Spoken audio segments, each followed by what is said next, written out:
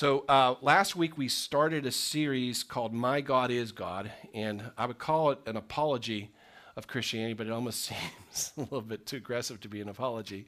But we started that last week, and this week we kind of really dig into the meat of it. We're starting with the first part of this. It's a book that I kind of started to write that God, I believe, led me to write before Spirit Chapel even was a church, to try to get my ideas down on paper, and I didn't know what he was doing at the time, but now I'm kind of catching on. And so this is kind of the theology of Spirit Chapel that we're going through. And we're starting with the most important part first. We're going to start with the two premises of Christianity, my two premises of Christianity, I guess. First of all, we have to believe in the Bible, or we can't go anywhere with a discussion. Second of all, and this is 4 weeks from now, but the next part of it is going to be God's personal. Your walk with God's personal. It's different than my walk with God. I can tell you stories about things God has done in my life. That doesn't mean he's going to do those things in your life. And, some things happen in my life, you're probably glad. But, that's how it works. It's a personal walk with the Lord. And so there's no formula. And there's not one in the Bible. I'm not going to give you one during this. There's no formula you can use to figure out exactly what your life with the Lord is going to look like, except that it's going to be different than mine. That's really all we know. We know that our walk is personal. So those are going to be the first two things we deal with. But before we get there, we're walking through the Bible. This is a 3-part series on the Bible, and we're starting it today. And today is basically, why is the Bible important? I said it's critical that we have this. Why is it important? Why is the Bible so critically important? Well, when I was growing up, I'm a preacher's kid. So, everything dealing with the church, I've been there, done that. I think we have another preacher's kid here too today. Anybody else preacher's kid besides Sarah and me? No? You all are so lucky. Okay, here comes one more. Just walked through the door. Another preacher's kid. But my daughter in the back. You guys, it's hard being a preacher's kid. They've only had it for 6 years. We grew up with it. There's expectations on a preacher's kid, whether you want them or not. And they believe they know things about you. Oh, you're the preacher's kid, And it's like, it was always bad to be the preacher's kid, believe me. But there were times as a preacher's kid that I kind of felt like, I don't know if I belong here in church. Not our church, my dad, I kind of was used to his preaching and stuff, but sometimes we'd go around to other preachers. And every now and then I'd hear a preacher say this. They'd be walking around, storming around on the church. It was always like, the Bible says this, the Bible says that. There's always the Southern Baptist preachers. And they all sound like they're from the South, even if they're from Pittsburgh. And the Bible says this. They're all imitating Billy Graham. And then all of a sudden they'll stop. They get a little misty-eyed, I gotta tell you, brothers and sisters, I love this book. And they'll oh, you finished the sentence for me, sir. I saw it. You heard it too. I love this book. They'll brandish it. They always have the prop there. I could go without food, I think, but I could not go without this book. I just love this book. And everybody around them's amening. Amen, amen. I'm thinking, really? We're going to amen that? Because I'm not feeling that. I was a kid, a teenager, sitting in the audience. I'm thinking, if I were to pick one adjective to describe my relationship with the Bible, it wasn't I love it, is I was frustrated by it. The Bible frustrated me a lot, in a lot of different ways. At least 3 different levels the Bible frustrated me. First of all, I just have to get this out. And this is my chance to be transparent, and you guys get to see who you've been listening to for all this time. But look, there's only probably about 4 people in the entire Bible who know how to tell a story. I'm just telling you, the people in the Bible who wrote the Bible, they can't write. They're just, Moses, God bless him, the greatest civil leader of all time, unquestionably, a righteous man. Yeah, Moses was righteous, but that man can't write a story. He just can't. It's boring. I could see giving him Leviticus. Sure, what can you do with Leviticus? Go ahead and give him the law and the names. Give him Leviticus, but why do you give Moses Joseph's story? Because Joseph's story is amazing, right? It needed more detail than we get. It's like, man, why can't we have better writers write that? And it's not that Jews can't write. Bill Goldman, pretty good writer. The guy who wrote The Princess Bride. We know some Jewish writers who are really, really good. Moses just ain't one of them. Now, David could write. David had the heart of a poet. That man could write. So what I want to know is, why doesn't David get to write his own story? The Book of David by David, that's a book I want to read. I want to hear what he had to say as he stood against Goliath. What was going through his head? That's a story I want to read, especially in David's hand, because David could write. No, we get Samuel to write that story. And, Samuel makes Moses looks like a literary award winner. So, it's frustrating to me because these great stories of the Bible aren't told by great story writers. I'm sorry for making people upset, but that's just how I felt growing up. It's like, this needed more. We needed a punch here. Anyway, the other thing that bothers me about the Bible is the parts that are left out, which may concerns some people, but there are some parts left out, and we know that because the Bible tells us. Let me show you this. This is in Chronicles, this is 1 Kings. So this is talking about, again, one of the 5 greatest names in the Bible, Jehoshaphat. What a great name Jehoshaphat is. Jumpin' Jehoshaphat. So now the rest of the acts of Jehoshaphat, the might that he showed, how he made war, are they not written in the Chronicles of the Kings of Judah? Well, I don't know. Why are you referencing it? It's like, that's something I want to know. The might that Jehoshaphat showed and how he made war. The Art of War by Jumpin' Jehoshaphat would be a great book. I'd love to read that, right? So I thought, well, Chronicles, wait a minute. There is a Chronicles in my Bible. Let me go over there and see if this is what they're referring to. Now, wait for it, but when you jump over to Chronicles, this is what it says. I'm not making this stuff up. The other events of Jehoshaphat's reign, from the beginning to the end, are written in the annals of Jehu, the son of Hanani, which are recorded in the Book of Kings. So the Book of Kings refers me to Chronicles. Chronicles, to make up your mind. Where am I supposed to look? Well, it turns out neither one of them are referring to each other. They're referring to another book that we don't have a copy of. The Book of the Kings of Jerusalem, Book of Kings of Israel, the Chronicles of the King, all the really good parts of their reigns, about the battles and what they did, they're put in there. If you want to read about them, you can go read that. And now a theologian and a pastor will tell you, well, the reason you don't have those is because those weren't deemed necessary for your spiritual well-being. Curiosity isn't guaranteed, just a spiritual well-being. That's fine, but it still frustrates me. And there's other things too. Forget the stuff out of the Bible. There's some stuff in the Bible that frustrates me as well. So I'm trying to go through this okay, so I'm going to tell you about this book now that's important to your life after I told you how frustrated I was throughout much of my young life. How in the world can I do that? How can I tell you the Bible's important? In fact, I'm going to tell you it's not just important. It might be the most critically important thing in your life. Not as a Christian. It may be the most important thing in your life. Period. And the reason why I can say that with a straight face and mean it, and I do, is because God's important. It's incredible to me that I have to defend that statement. But it seems like nowadays I have to. I have people who say this to me. This drives me nuts. Well, I don't know if there's a God or not. Well, don't you think you should find out? Isn't that kind of something you should maybe find out? Listen, I don't know if you know this. We got some youth here. I'm going to give you a secret of life. You may have not heard this, but you probably have. It's not what you know. It's who you know. Well, if it's who you know, God's the greatest who you could know. If there's a God who created heaven and earth and everything in it, he's the most powerful being in the universe, and for some reason he loves you and wants to get to know you, that has to be the most critically important thing in your life, more than anything else you think's important right now. I don't know what you're sitting here thinking of. When's he going to shut up so I can leave?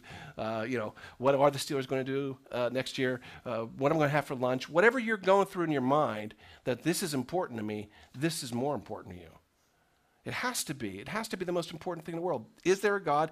Does a God love you? If so, how can I connect with him? What's the best way of connecting with him? And the reality is the Bible is the best hope you have of knowing God. Now, how do I know that? Well, I could tell you the Bible tells you that, but I can't go there yet. See, this is something else that frustrates me with people. Well, the Bible's real. How do you know? Because the Bible tells me. Do you understand why that circular logic that drives people crazy? Always drove me crazy. That's not an argument. The Bible must be real because it says it is. Okay, guess what? The Quran says it's real too. Buddha says his writings are real too. That's nothing you can use. So I'm going to give you a different reason why you can know that the Bible is critically important. And the reason is because your mind is wired to remember the written word. I don't know if you knew that, but your mind is literally wired to remember the written word. They've done studies. I'm going to give you science here instead of the Bible. They've done studies. They took a group of kids in college, and they watched a lecture. And then a segment of that group would continue to watch that same lecture through a videotape every day. The other group, and they took no notes. The other group, during the lecture, took notes. And while the one group was watching a videotape of the lecture, the other group had an opportunity to study their notes if they wanted to. Some did, some didn't. They kind of goofed around. At the end of the week, they gave them a test on the lecture. By far and away, the people who took notes outscored the people who watched it several times. Repetition didn't help. Notes did, because your mind is wired. This is something else they discovered. A little tip for those of you going to college. They discovered that handwritten notes are more memorable to you than typed notes. And it's like by a factor of 80%. Because what happens is your mind recognizes your handwriting. And it says, oh, they wrote this. It must be important. And it remembers it. So the people who scored best on the test by far were the people who took handwritten notes during their lecture and then went home and typed those into the computer, so they actually got the double there. And if they even never looked at the notes again, they outscored the people who watched the lecture over and over and over again because it was just in their mind.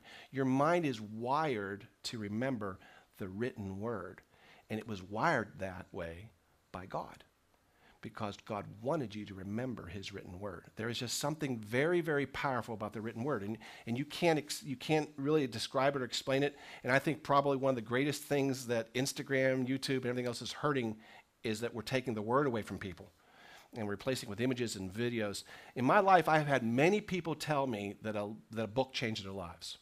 That used to be a thing. I don't think it is anymore, but it used to be a thing. Not always the Bible, because usually people wouldn't want to go there. It was too trite, But that used to be a common question that interviewers would ask celebrities. I mean, not anymore. They don't read books. They read tweets. But, it used to be people read things, and they asked and they would always have, and sometimes it was interesting, what book changed their lives. Oh, this one really was memorable to me. And they'll tell you about it. And it's stuck with them. I don't know anybody who's ever told me of Snapchat that changed their lives. Unless it got published and it shouldn't have or something maybe. But, I don't know of anybody who has these moments of these images that did anything to change their lives. But the written word does. We are wired to do that. And the reason we're wired to do that is because God wants us to know who he is. And he tells us throughout the entire Bible, he says, read my word. He actually says, stick it on your forehead. He says, write down, stick it on your forehead. That way, I can't read it there. But, stick it on your forehead that you never lose it. Put it on your doorposts. Everywhere you go, you want to be able to see my word because that'll stick with you long after the images are gone. Victoria and I met, a lot of people ask us these questions, but we met online first. We had an argument about this. She says we didn't meet online, but we communicated online. And so we were writing back and forth, and that was great. And then I went to see her, which was better. And we spent this a little bit over a week together in Kiev, which is a really great city. What made it terrific was the power of the dollar at the time. I was like rich in Kiev. It was great. We went to the best restaurant there, French restaurant, $35 with tip. I was like, oh man, I am like king here. And so we had a great time. I took some pictures, and we remember a lot of the details of that week. But the reason you remember is when I went home, I took my little journal that I had been keeping, and I typed them all up. And every so often, not every year, but probably this year as well, on our anniversary, I take that thing out. It was about 10, 12 pages. And I read it, and we remember the moments. We couldn't do that with pictures. As much as you want to remember the pictures, it's not the same. It's the words attached to the pictures that reminds us where we were at that time. And the written word is so incredibly powerful, and that's why the Bible has to be important. If it's God's word, it has to be important because it's written down, and the written word can't change. It's funny, I was talking to Rick Saccone because he was here last night, but sometimes I'll be preaching and I'll see people reach for the Bible. It never offends me, by the way. Feel free. They'll reach for the Bible. He does it a lot. And he told me once, he says, I want you to know I'm not challenging you. It's just I swore I just read that and didn't say that. Yeah, the Bible will do that to you. If it weren't written down, you'd swear it was changing, because there's something you read 100 times and didn't mean anything. And all of a sudden, wow, didn't even know that was there. That's how the Bible works. It isn't like any other book, which is part of the reason why it frustrates me when I try to treat it like another book. We'll get that in week 3. But Jesus says this in John. He says, look, my sheep hear my voice, and I know them, and they follow me. And I give eternal life to them, and they will never perish, and no one will ever snatch them out of my hand. So this is an incredible promise. Eternal life, they're mine. Nobody can take them from me. I got them. But it all starts by hearing the voice and knowing it.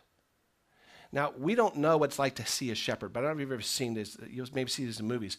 But what would happen was the shepherds would take their sheep, and there was a fountain at the front of the city. We talked about the fountain of Bethlehem a couple weeks ago. And they would give the sheep water, because this is a big it, and then they're out. They're going out.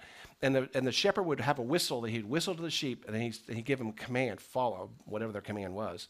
And usually a couple of sheep were real good about it, and everybody else would follow the sheep that were real good about it. And they'd single file line practically out of the city up to where the pasture was. And they'd be there for a while until the shepherd realized the pasture was getting eaten up, and he'd call them again, and they'd go to the next place, and they'd follow them. If a sheep didn't know that voice when it heard meant I need to follow, it would get separated from the flock. And it's really, really easy for a sheep who gets separated from the flock to become wolf food real fast, or lion food. You don't want to get separated. And the reason the way you don't get separated is you know when you hear the voice to move on. It got up and moved on. But here's my question. How in the world do we know God's voice if we never spend a time with his word? How can we possibly know that? If you haven't spent time, someone says, well, God says this. And you go, okay, I guess he does. And if you really knew his word, you go, well, that doesn't sound like God. But you don't know if you don't know his word. I meet Christians who say, I wish God would speak to me. And they'll go, all gonzo on me. I wish God would appear from sky right here in front of me and tell me what to do. And if he would do that, I would do it. Well, how about you just open up a book that he gave you, 1,000 years ago, 2,000 years ago, and it's been there that whole time, and you haven't cracked it? How about that? No, that sounds way too hard. I want him to appear as an angel. That'd be cool. But how would you even know if it was him? What would anybody ever seen an angel? Would you know an angel if you saw one? It's bright and shiny. That was a train coming at you. It's like, well, how do you know that's what that is? So, we need to know God's word in order to know his voice, because that's how we get to know his voice. There's a certain part of God that comes through in his written word. Same as you. If you wrote a journal, kept a journal, someone could read that and they'd know you pretty well from the journal, if you're honest, which God is. So I'm going to give you a little history lesson now about the Bible, and then we're going to finish up here. But I want you to understand the Bible and how it's put together and why it was put together. And this is, like I said, history. And I'm giving you this because right now there's a lot of bad information on YouTube. Where YouTube became like the Oracle of Delphi that has all the answers is beyond me. But you can believe nothing there. Just tell you nothing. There's all kind of really bad stuff there. So let me go through a couple things and let me correct some historical inaccuracies you may have heard. So the Bible's made up of 66, we call them books. They're like sections of the Bible, but it's made up of 66 of them. The Old Testament, which is the first section, the big section, is 39 of them, which is like almost 2/3. And the New Testament is a small part. Now, Old Testament, New Testament, those are our names. God doesn't call it that. He just hears Scripture. But we broke them down because we like to organize things. We're very good at that. We organize things. If you look at the original Scripture, you'd see no chapters, no verses, no punctuation. It just goes from one verse straight to the next. Actually, it goes this way because it's backwards, Hebrew, right to left. And it's just like they stopped because it was so precious. The scrolls were so precious. They wouldn't do anything. They're just like, okay, they just put a slash and start the next book of the Bible. And here comes, Isaiah. They would just do that. And reading it's like, whew. And so the poor monks who were charged for scribing it thought that it's just so easy to lose your place. We need to do something. So they started coming up with this idea. They came up with the idea of chapters and verses for their own sanity. So anyway, so the Old Testament, 39 books. It was written in Hebrew originally because it kind of mostly tells a story of Israel and its relationship with God. Mostly. First part of Genesis tells the beginning of the world. But then it breaks when it gets to the guy named Abraham. And from there on in, it tells a story of God and Israel. Why? Well, there's two reasons why. First of all, we are Israel. You have to know that. If you read the Old Testament, and you kind of get back a little bit from it, the way they act is the way we act. It's the same. It just shows you human nature hasn't changed in 4,000 years. It's the same. The other thing was God had this idea. When the people were going off and living horrible lives, he said, I'm going to show the world that they should be close to me. And so I'm going to take one group of people, the Israelites, and they didn't exist yet. He's going to bless one family. Then they're going to be this great nation. And they're going to worship me. I'm going to be their God. And they're going to be my people. And I'm going to show the rest of the world what it's like to be my people. So they're going to be the shining example of what it's like when you live by God. Unfortunately, the Israelites didn't keep up their part of the bargain. They're always wandering away, and he's always bringing them back. And so he really never gets to show them exactly, moments he gets to show them. But they never really are very good examples. That'll eventually, that whole thing there gets passed to us in the New Testament. We'll get to that. But what happens because the Israelites wander away a lot, because when things go well, we don't think we need God. That's the reality. People say, my hard times, that I might lose my faith. Don't worry about the hard times make you lose your faith. Hard times will drive you closer to God. It's the good times that'll make you lose your faith. Everything's going fine. I'm cool, God. I'll talk to you later. That's usually what happens. When people have left the church, it's always after they say, hey, Pastor, I have great news. Oh, boy, this person's gone in a month. I can just tell it already. Great news is never good news for God because now I got my job. Now I got married. Now I got my house. Now I got my new whatever. And then, poof, they're gone. It's always that way. It's the good stuff that draws us away from God, not usually the bad stuff. So anyway, what happened was the Israelites got drawn away, and they get conquered by other nations because they lost their protection. And they get scattered all over the world. And so what happens is, over a period of time, they stop speaking their own language. In fact, by about the book of Nehemiah in the Bible, the Israelites no longer spoke Hebrew. They spoke Greek, because Greek was the predominant language of the day, thanks to Alexander the Conqueror. And so by the time Nehemiah gets around, the rabbis and priests who still studied the old language was trying to read to the people in the old language, and people said, we don't know what you're saying. We don't understand Hebrew. So the temple in Jerusalem, which was kind of the sun center of Israel, said, you know, what we need to do is we need to translate the Old Testament into Greek. That's what we're going to have to do. So they did. They translated it, and they translated something that some of you may, if you went to CCD class and paid attention, or Vacation Bible School, you may have heard of, called the Septuagint. And all that is the Hebrews translated the Old Testament into Greek. That's all it is, from Genesis all the way up, all 40-something books, 39 books of them. So they translated it in Greek. Now that was so important, they made a copy of it, and they started sending it to other temples in the conquered region. And what happens is the people go, oh, this is really great. But they added things to it. You know what's missing? There was a story somebody wrote about this, and they translated that and stuck it in and moved it on. So by the time this gets up to Rome and Egypt, they've got all kind of stuff added to it that wasn't part of the original Old Testament. This will eventually become a group of books we know as the Apocrypha, added to the Old Testament. And we'll get to that in a second. But in the Old Testament, we have this thing called the Old Covenant. Those aren't the same thing. The covenant is a contract with God. That's what a covenant is. It's a contract between you and God, or between God and someone. That's what a covenant is. And he comes to a man named Abraham, and he says, look, I'm going to make a covenant with you. He says this in Genesis. He says, by myself I've sworn, because there's nothing higher he can swear. I will bless you. I will multiply your offspring. He has no children yet, by the way. He's talking to a fatherless guy who's 100 years old. He says, here's a promise. You're going to have offspring. There's going to be so many of them. They're going to be like the sand of the sea. And I will also, in from your offspring, I'll take all the nations of the earth will be blessed because you've obeyed my voice. He's so thrilled that Abraham is following him. He says, I'm going to bless the entire world through your offspring. Jesus Christ will come from here. So that, God always keeps his side of the covenant, always. Unfortunately, the Israelites did not. And eventually the Jews will get conquered, and they will not come back from the conquering because God says it's time for the new covenant. That'll come next. So now we turn our attention. Oh, I want to talk real quick because this is amazing. The Old Testament is written over a couple thousand years. We don't know how many. Depends on where you count the starting date. But it could be 1,000 to 4,000 years. We're not exactly sure how long it took to write the Old Testament. We don't even know how many authors there are. There's 39 books. You'd think there'd be 39 authors, but Moses wrote 5 of them. So we don't know. We don't know who wrote Job at all. Samuel dies in 1 Samuel, and there's still a 2 Samuel, so we know he didn't write 2 Samuel. So we don't know all the authors of the books. But here's the thing. There's probably, 20 to 40 authors of the book of the Old Testament. They're from all over the country, from all over countries, all over the world. And they're over a span of time of at least 1,000 years. And yet the story they tell is consistent. That's astounding. That's just astounding. Have you ever listened to a football game radio on Monday morning? Turn on one of the sports stations after the Steelers lose especially. You can't get 12 callers to agree on what happened in the game yesterday. Here we're talking about 40 writers over 1,000 years all agreeing on what happened in this in this nation. It's just really astounding. So that's the Old Testament. Now we have the New Testament. That's the rest of 27 books. This, unlike the Old Testament, is written in about one generation, really fast.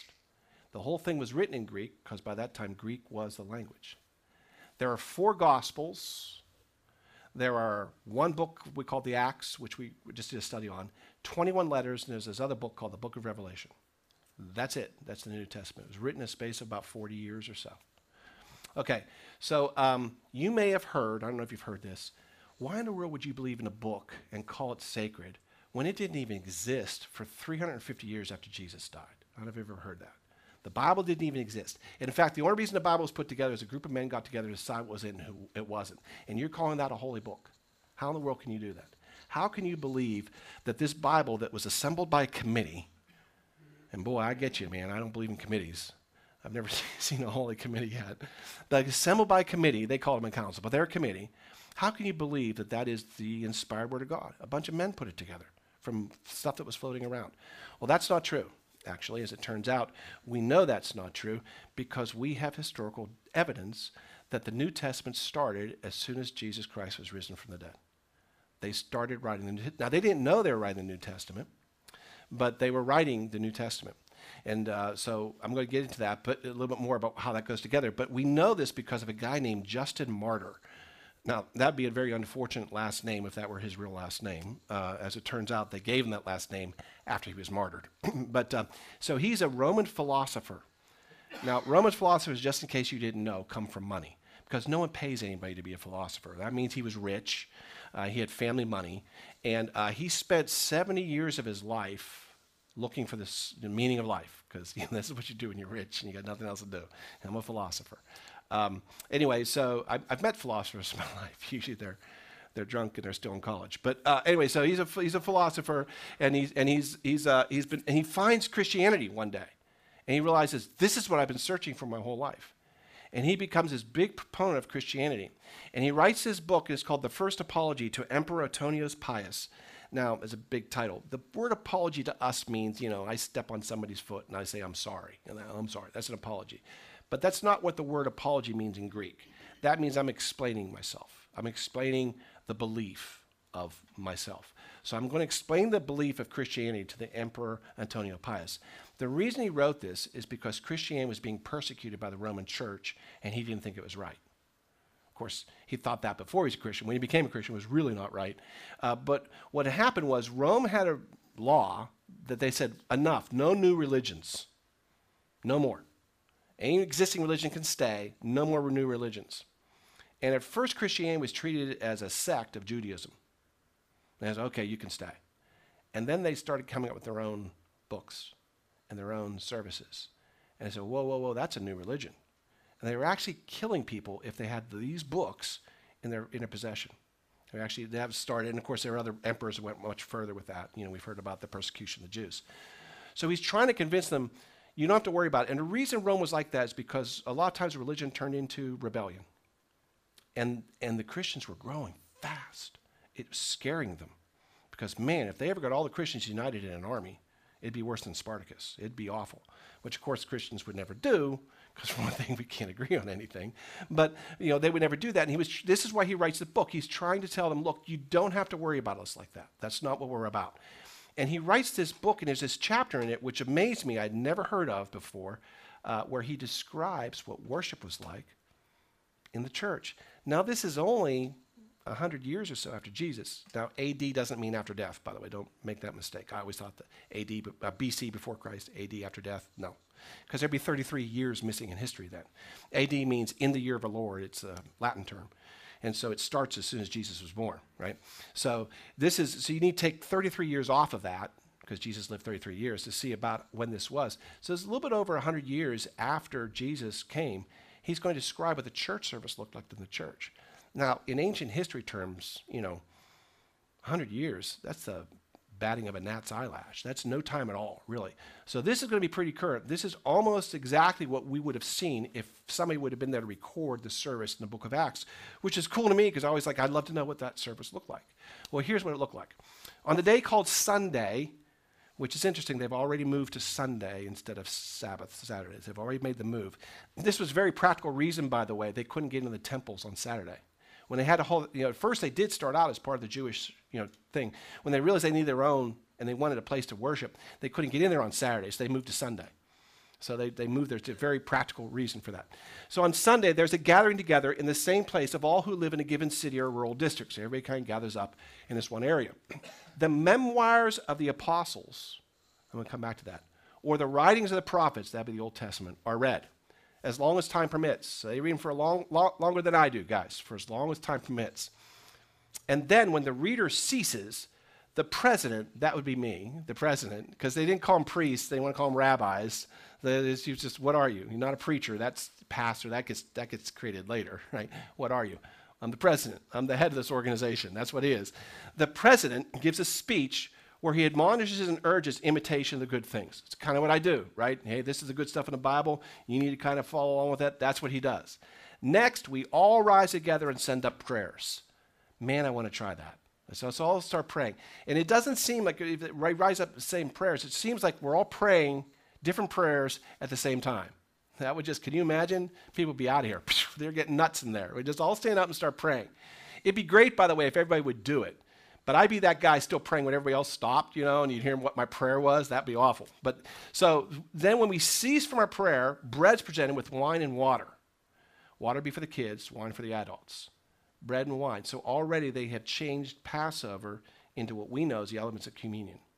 When this started off, and we know this, that what used to be a full meal. When the apostles started it, they always had a full meal and ended with a Seder meal. And we know that because there were some Jewish Christians getting drunk, and Paul had to tell them to stop it. He actually writes that in one of his letters. Please stop getting drunk at our communion meals, our Passover. You got to stop that. So by this time, that has changed. It's just simply what we know as the wine and communion elements, the wine and the bread, right? And so the same manner, so the president in the same manner sends up prayers and thanksgivings. I love it, according to his ability. Some can, some can't, so whatever. Some presidents just no good. And the people sing out their assents. There's your worship. And they end it with amen. And then the distribution and participation of the elements, that'd be communion every week, for which thanks have been given, is made to each person. And those who aren't there, the elders and the deacons will take to them. That was church in 100 BC. Pretty remarkable. There are some things there that kind of falls along with us. There's some things we're missing. We don't have enough prayer in this church during church service. Stick a pin in that. We're going to come back to that when this is all over because we're going to add it. Because I've always been saying we need to be having more authentic. We need to do that. I'd love to add meals after church too, but one thing at a time, one step at a time. I want to stay married, so that's one step at a time on that one. All right. But I want to come back to this idea of the memoirs of the apostles. What were the memoirs of the apostles? Well, that were the letters, and that was also the gospels they had written. They had already written them down, and they had sent them around, and they had them. How'd they get them? Well, they had the New Testament Lending Library program going on. And we know that because we see this in Colossians. We see Paul talk about this. He said, now when this epistle, that's a letter, is read among you, see that it is also read in the church of the Laodiceans. So go read it there. And they've got one for you. So switch letters. I'm not writing the same letter twice. I'm going to write one letter to them, one letter to you, switch. Now, whatever happened to this letter, I don't know. Laodiceans must be really bad at keeping things, and we've lost it. We don't know what this letter is. It's just gone. But we still have the Colossians, thank God. So what they would actually do is oftentimes, if it was really inspiring, well, we're not letting this out. Those Laodiceans, they'll lose it. So they'll make a copy of it, and they keep it, and keep the original, they send the copy out. And this would happen if there's an inspiring letter, they would copy it, and they would send out the copy, and they'd keep the real letter. And they would send to every other church, and they would happen, they would copy it. If you heard there's translation errors in the Bible, this is when it happened. Somebody wrote something down a little bit different. They didn't, dot an I or put a squiggle here. It had a different slight meaning, but that's all there is. There's nothing, believe me, there's nothing in any, if you study what the quote-unquote inconsistencies of the Bible are, they're so small, you're like, man, what's people getting upset about this for? There's nothing about the theology or the teaching of the church, nothing. But sometimes there are translation errors, it's like, writing errors. Like if I wrote, people are like, what's this guy's handwriting? I can't read this. That'd be mine. I'd probably be a Laodicean. It's like, well, that's what happened. Mark wrote it. And nobody knows. So this is what happened. So you kind of have this unofficial thing of this grouping of what they're calling the memoirs of the apostles. And then you had the Greek scriptures of the prophets. And that was the new church's Bible. And that's what they used. And it worked for many years. But there's a problem because there was no structure. Now, we like freedom. We don't like structure. I get that. But there's a problem with no structure. It leaves you vulnerable to people who come with fake teaching. And there's this guy, this isn't really his picture, but Marcion, and he was actually from the Black Sea, and he was a very, very wealthy merchant. And he came over, and he discovered Christianity. He says, well, he was like looking through the documents of one of the churches, their little hand-bound book. Says, this isn't right. The only thing we need to care about is what Jesus said and what Paul said. I don't know why. That's what he decided. He said, well, we'll keep this stuff. He found like 8 letters from Peter. And he says, these 8 letters of Peter and these like 10 letters of Paul, there's a bunch of them. And this part of Luke's gospel is all that matters. But because he was rich, he actually paid to have that published in a book, which was very expensive back then. And he started handing it out as a Marcion New Testament. And people said, well, this must be official because this is a book. And so, this must be right. And like the church is saying, no, what, that's not right. But this started winning the day because it was a book. I mean, it wasn't like a bestseller that you had thousands of copies, but there were enough of them. And they're like, well, this must be right. Right about the time that they're fighting off that, this other guy shows up. Just quick question. Does anybody know who those people are? Anybody? No? Yeah. Okay. Don't say it because you're dating yourself. Okay. They're not really. I'm just trying to find pictures, right? So this guy shows up. His name's Montanus, and he has two priestesses with him. I guess the backup dancers. And they're priestesses, and he's this new prophet guy. And there must have been some kind of a service because they threw out all the Bible. We got the Holy Spirit. We don't need it. Let's just get together and let's have this great service. We'll worship and we'll have a good time and we'll dance. And we have music that has a beat to it, and it'll be great, right? And they're saying that's all you need. You don't even need any of this scripture stuff. It's old-fashioned. We don't need it at all. And the church realized we have a problem here, and so they responded with something called a canon. It's actually spelled differently than this, and it is different than this. They didn't respond with a real canon. Don't panic. Church brings them out and blows them away. No, canon, C-A-N-O-N, which is the Latin word for inspired by God. And they said, we need to go through this, and we need to come up with an official list of what we recognize as Scripture. And so they did. And now, by this time, there's little groups of Christianity all over the world, really. And every time, the apostles went and founded a church, other churches would spring up around it. And at the head of all those, there'd be a guy get elected to kind of manage all the churches and kind of make sure all the letters get around and everything. And he was called the bishop. He was the head of these little churches. And so there was a bishop in Carthage who said, I'll take this on. I'll assemble a team, and we will decide what is and what isn't Scripture. And so the Council of Carthage was formed. By the way, just a moment of history here for you. There was no Roman Catholic Church at this time. So where a Roman Catholic Church decides that their first pope is Peter is beyond me. You'd have to explain it to me. But there is no Roman Catholic Church yet. Anyway, so the Council of Carthage meets, and they decided, okay, how are we going to do this? That's a good question, because stuff has filtered into now, because his letters get sent on. Some people send letters that weren't from Paul. They assign his name to it. How do we know what's real and what's not?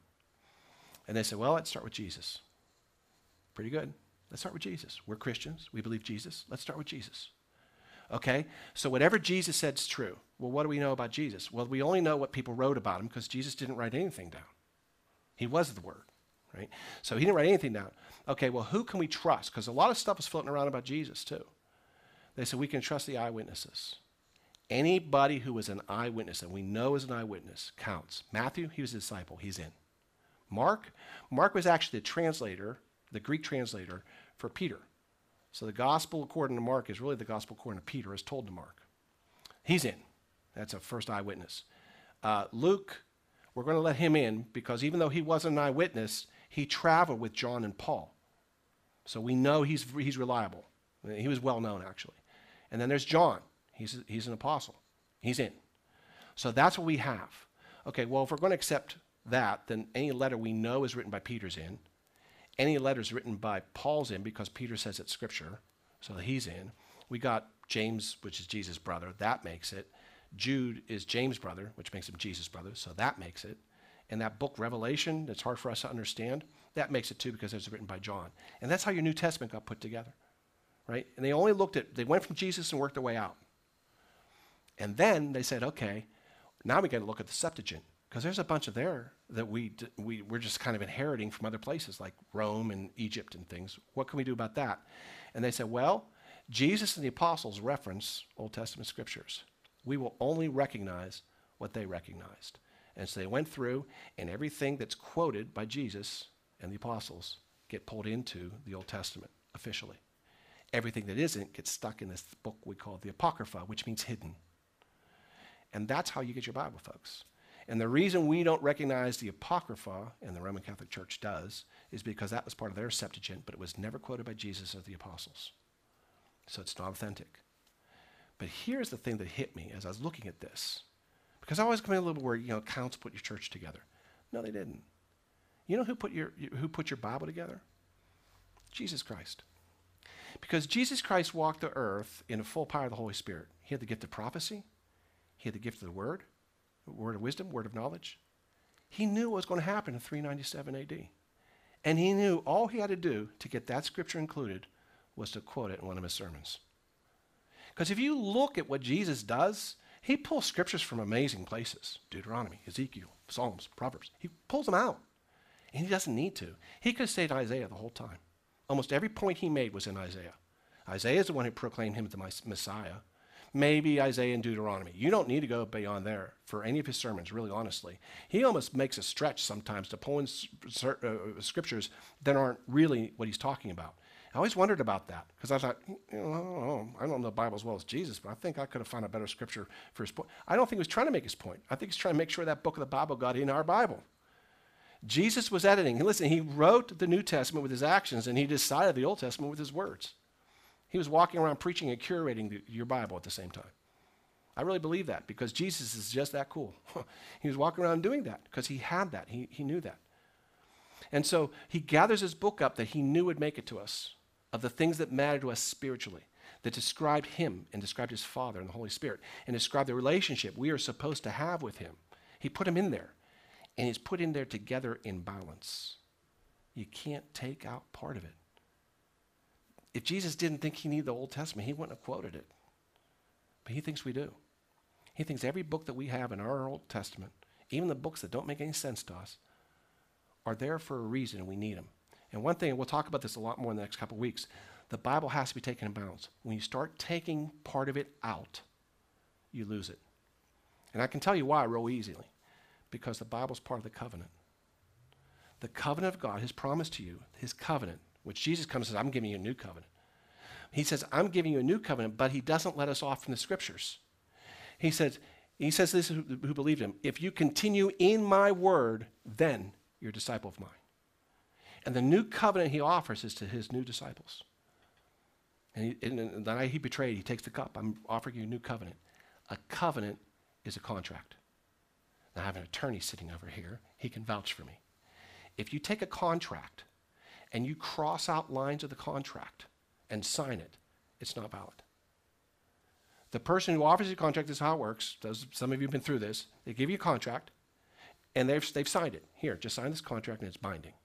And you look at it and you say, well, this contract's okay, but I can't do this and this. So you scratch them out, and then usually you initial them. And then you sign it. And then that person has to take that back and say, okay, I can accept that, and also initial it. Jesus Christ won't do that. That covenant is signed in blood by Jesus Christ. If you cross out one line, it is no longer valid. That's why you need the whole Bible. Because that's part of the covenant. So Jesus Christ says, look, I'm giving you a covenant. And I'm giving you my word, which can tell you how faithful I am, and I've been faithful forever, how much I love you, and how I want you to relate with me. That's the contract. And I will bless you, and I will take you with me forever. And we say, okay, but I want to cross this out. And you say, no. The Bible is what I wanted you to have, and that's what you have. And the stuff you don't understand is just because you don't understand it. Are you going to trust me on that or not? Are you willing to do what's necessary in order to understand the Bible? Because we're going to talk about that in the next couple of weeks. If you just read like a regular book, you're going to be disappointed. It's not. When you understand it's not, you have a whole different kind of relationship with it. But like I said, we'll get to that. But I want to just end with a story, and I'm a little over time. But I want to end with a story because I want to talk to you about the importance of communication with somebody you love. The Bible, by the way, is the way God talks to you. You may speak with prayer. Sometimes your spirit will sense something. But unless God sends an angel, the way he speaks to you is through his word. And if you're not reading it, you're not hearing it. You're not speaking with God, you're talking at God. Have you ever had that situation where you're trying to talk with somebody and they're simply talking at you instead? Frustrating, isn't it? Welcome to God's world. We have these prayers with basically his to-do list for the day, and then we hang up. When Stas went off to basic training, he went off to Fort Leonard Wood, and we kind of conceptually knew it was going to be hard for him, but that was okay for us because we weren't going through it. Conceptually we knew. We also conceptually knew he was going to get through it. And that's what everybody told us. It's really hard, but you get through it. And so we said, okay, that's the deal. He's going to go off, and he's going to go through this hard time, and he's going to come back a better person. That's what everybody always told us. And so you kind of live with that. But then the day comes when he leaves. And Victoria had him at a very young age, which is why she still looks so young. And they've been together forever, it seems. And when they came to this country, it was like they shared a foxhole together because they came here and no one else spoke their language but them. It was them against the world kind of thing. So they have a relationship that goes deeper than just what a typical mother-son relationship goes through. They have, their mother-son, but also foxhole partners. They've been through the war together. And now all of a sudden, for the first time in her life, he's gone. And we won't hear from him. We get a phone call from him on Monday. The plane arrives, he's there. And he's talking. You can hear a bunch of yelling in the background. He's talking. He said, they're getting ready to take the phone. I want to let you know you won't hear from me again until Sunday. Boom, it's taken from him. That's it. Hang up. Army doesn't care. Your family did not come with your duffel bag. We don't care. Take it away from you, right? So that's the Army for you. And so we won't hear from him again now till Sunday. It's Monday. All right, so now we know we're going to hear from him Sunday, but we don't know when. And making everything worse is Victoria has this crappy cell phone. She always does. She always has the worst cell phone in the family.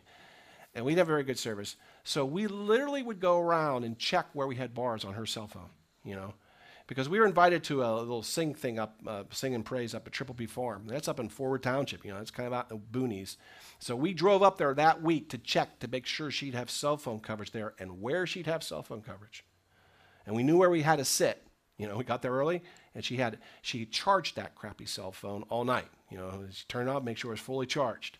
She has it in her hand, and she does not put that on silent. She has it turned up as loud as it goes. And we're sitting there in the Praise Festival, and I can look over her because there was this red cell phone. I can see it in her hands. And then the phone rings. And she gets up and she runs a little bit back where she knew she had the best coverage. So she goes back there and she talks to him very briefly. He kind of tells her, I'm okay. I'm really hungry, which really bothers her. She doesn't like to see her son being hungry. But it's okay. I'm all right. It was tough first week, but I'm okay. But I need to tell you, we may not speak every week. Because whether I get my cell phone is dependent upon how well the unit performs that week. Somebody goofs off, none of us get cell phone. So I may talk to her, I may not. And then I was supposed to have a chance to talk to him, but he didn't get much more than a minute and a half, and he had to go.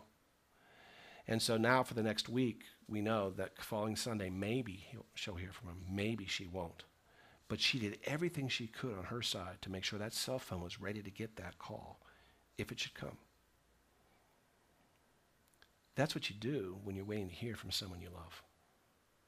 Do you love God or not? Are you willing to do the necessary work to be ready to hear from God when he's speaking to you?